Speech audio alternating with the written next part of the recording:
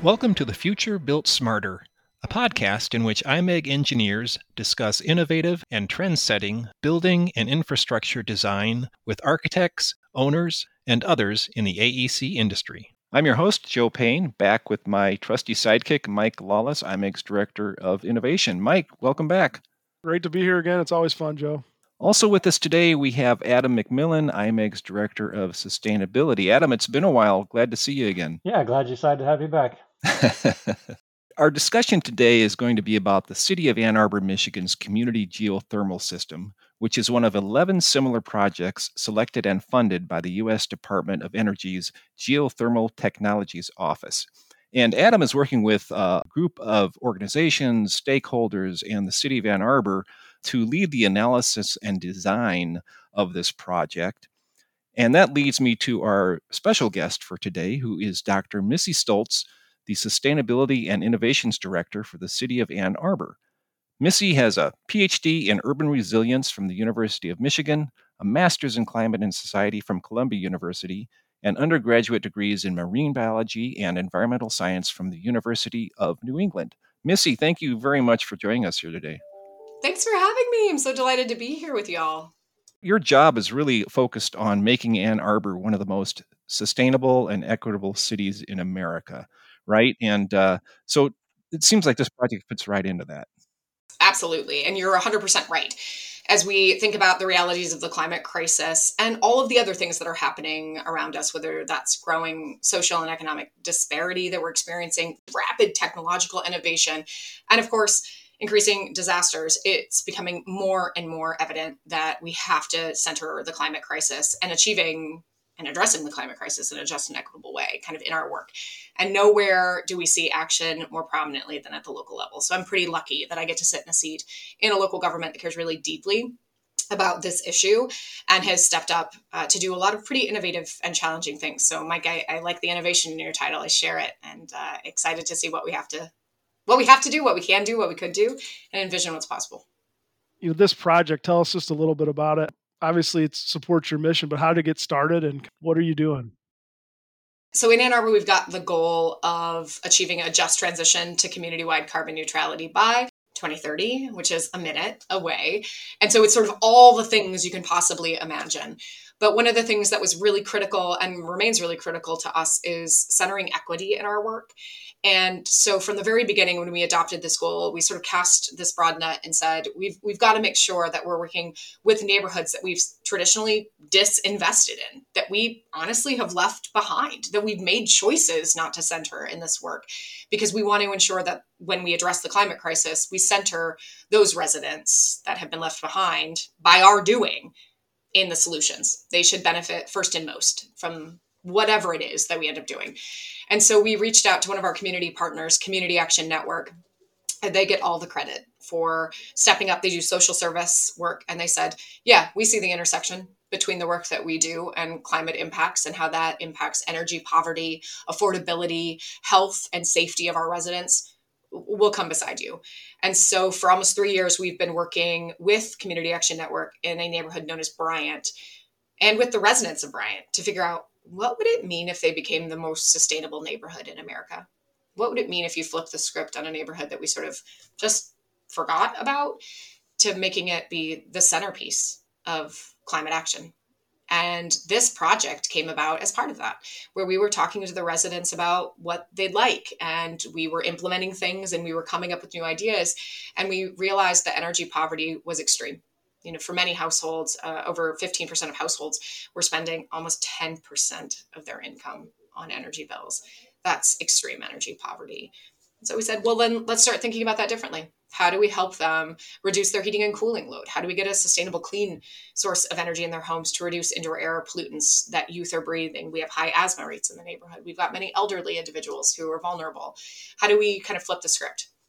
And this project was one that we saw as a strategic opportunity. And thanks to partners like IMEG and Ann Arbor for Public Schools and the county and CAN and the residents, we put together a winning team. Yeah, no, it's an exciting project. And as I thought about it, as engineers, a lot, I'm driven by, as engineers, how do we impact the communities that we live in, the people that live in those communities, the planet? And this seems to me as one of those that you can really draw a pretty direct line between some of the technology and engineering that's going into it to the impacts that it's going to have, which I think is pretty exciting. So I don't know, Adam, could you maybe give a little bit of the overview of from an engineering standpoint, like what are we looking to do for this, from that standpoint, technically for the neighborhood? Yeah, I love this project because it's hard. It's extra hard. I think even as we think about a brand new greenfield multifamily development, putting geothermal out there for them that has big dollar budgets and space and timing, that has its challenges. And people are starting to do that, and that's great. But as Missy said, we can't leave others behind. And this project, we've invited a lot of additional quote unquote constraints because that's where the real work is. And if we're going to be able to make a replicable showcase here, how could we do this anywhere? I think this project has it. So our goal is from everything that Missy talked about and a technical perspective. How do you weave this back into our existing neighborhoods? Because the answer to the climate crisis isn't brand new neighborhoods everywhere. It is how can we work with what we have in a smarter way, reuse resources we have, and then lift everyone else up with us. So I think it's really hard for that reason. I think that's part of the reason why we were selected. But from a pure technical standpoint, it's 260 homes, 4 commercial buildings, existing easements, existing utilities, some parks we can use, some we can't. So it's just a lot going on. But our goal is how do we make this so anyone can do it? So how do we tell a bigger story that can go anywhere while giving all the benefits back?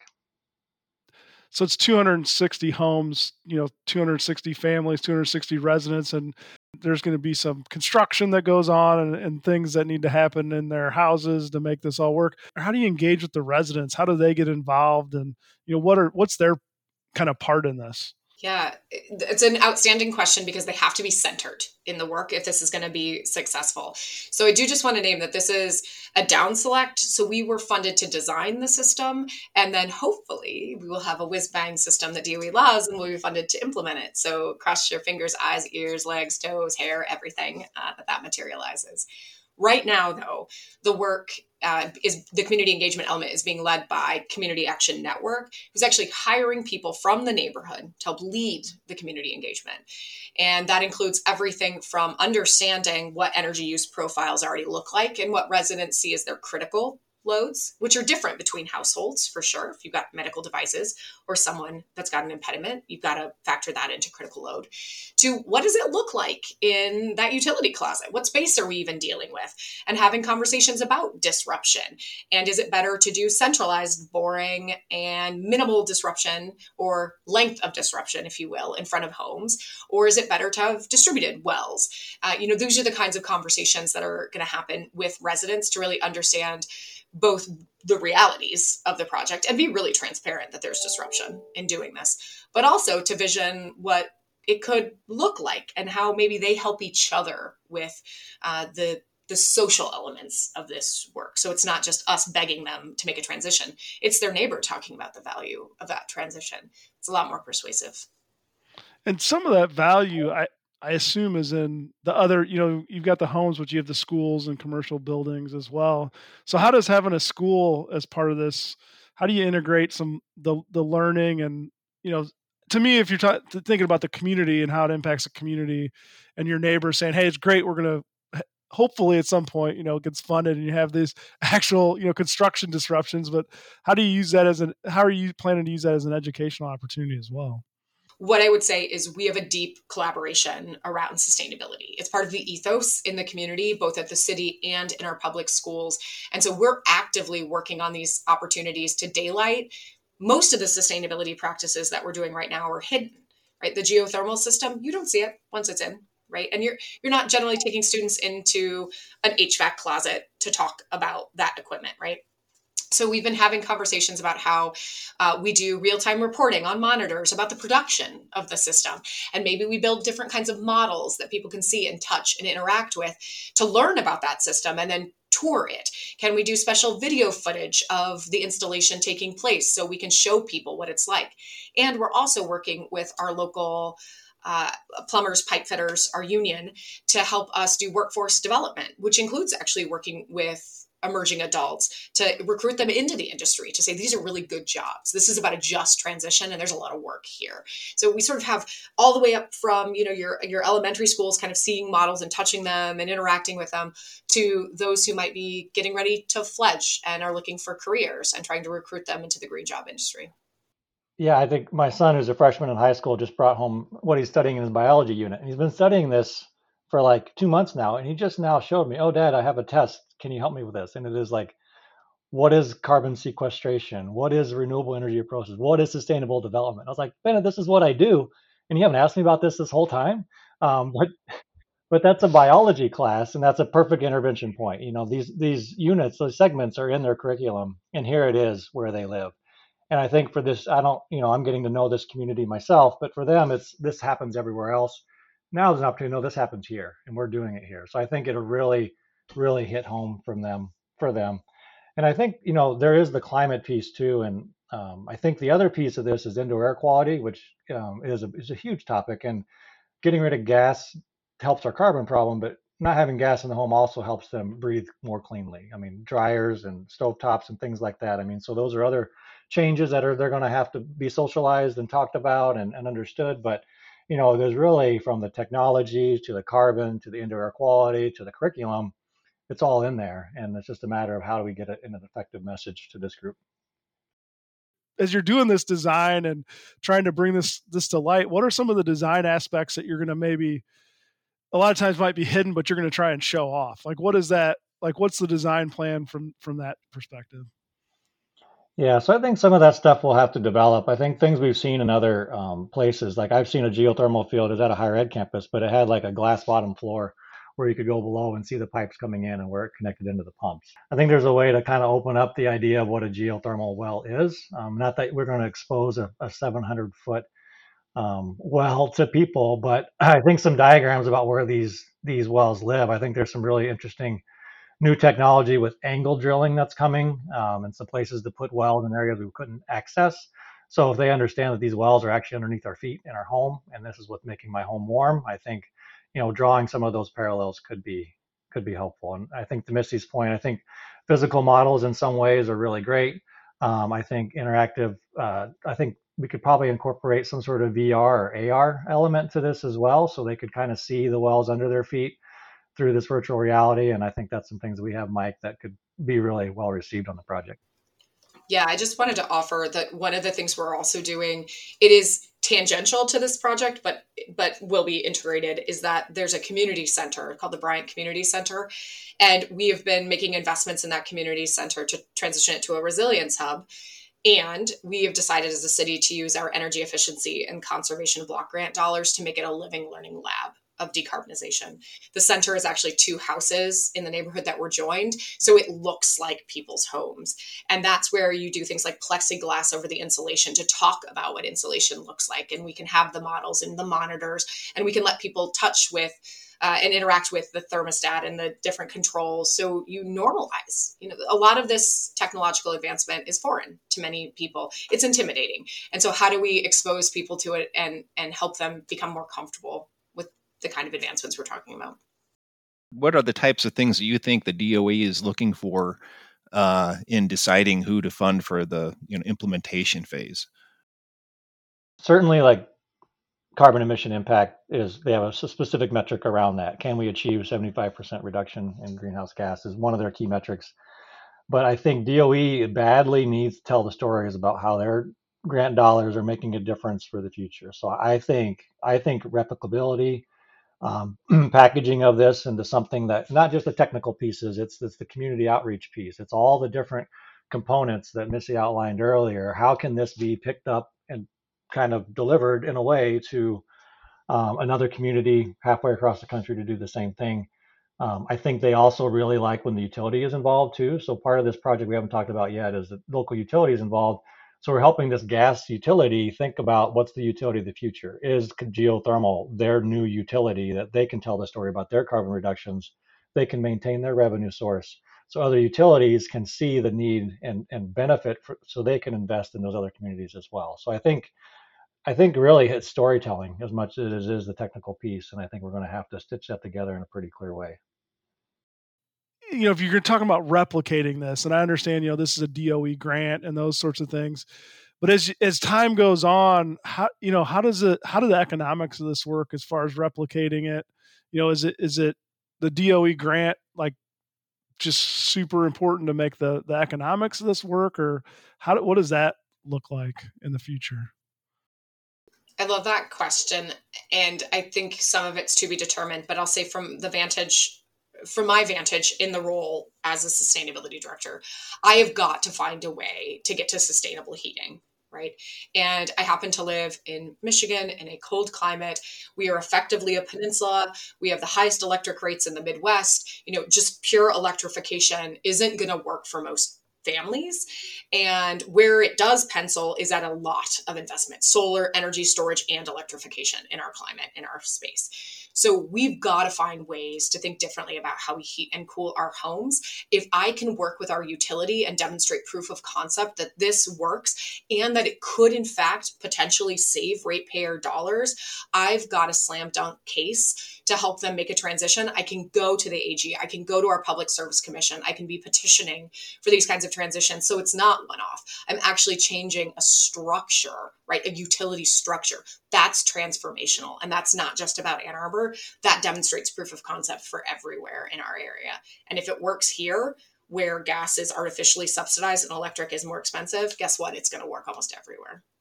And I'll just add, there's precedent for that. I mean, back in 5, 10 years ago, why would a utility ever invest in solar PV? Because they've already paid for this coal-fired plant. It's making them money. Why would utilities don't want to shut down PV? And now you can get free solar with on-bill financing for PV on your own roof, because there is state and federal incentives that are playing in that a little bit, but over time, people have helped utility understand a different business model, that it's actually cheaper to put on PV than it is to build more coal or more even natural gas in some cases. So I think what we're hopefully trying to do is say geothermal is also in that same camp, and this is a way that a utility can help them potentially on bill finance, or maybe there are structures to do that. And we're going to really rely on their expertise to help as well. I think we're going to try to push the narrative and support the data, but they're going to have to be on board to want to transition as well and tell that story. Part of changing the structure of how that utility looks at this is having it be a community-based solution, right? This is changing that structure also from one house at a time to a community coming together. Is that accurate? Yeah, yeah. And what's great about that is thermal efficiency, right? Like now you can have loads that are different. So you're getting higher efficiency systems, which mean, you're not making money on a commodity here, right? There isn't gas. It's not a pass-through charge. You're really just talking about the pipes that you're putting in. And utilities make money on infrastructure, right? And so you can think about this both from a utility perspective that sometimes I would argue is a little bit jaded. You can also think about it from the community's perspective and how much more stable that is.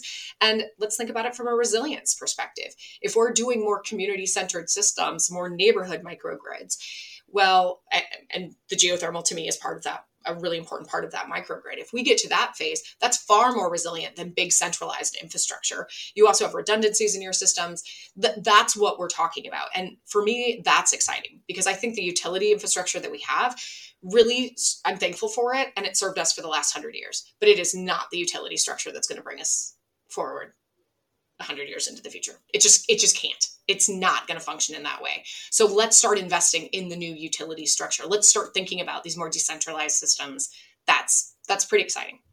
So Missy, I'm sure there's other cities that are at different stages of their, investigation and their journey on this. And obviously you've come a long way and, won this DOE grant and all those great things. So some of these other communities where they're just trying to get started, what do you recommend? How do you take like your first steps towards doing something like this?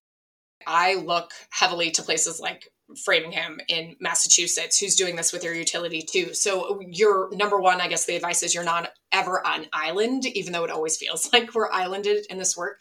So please reach out to your peers, seek advice where you need it, because this is complicated work and you're not alone. in doing this work.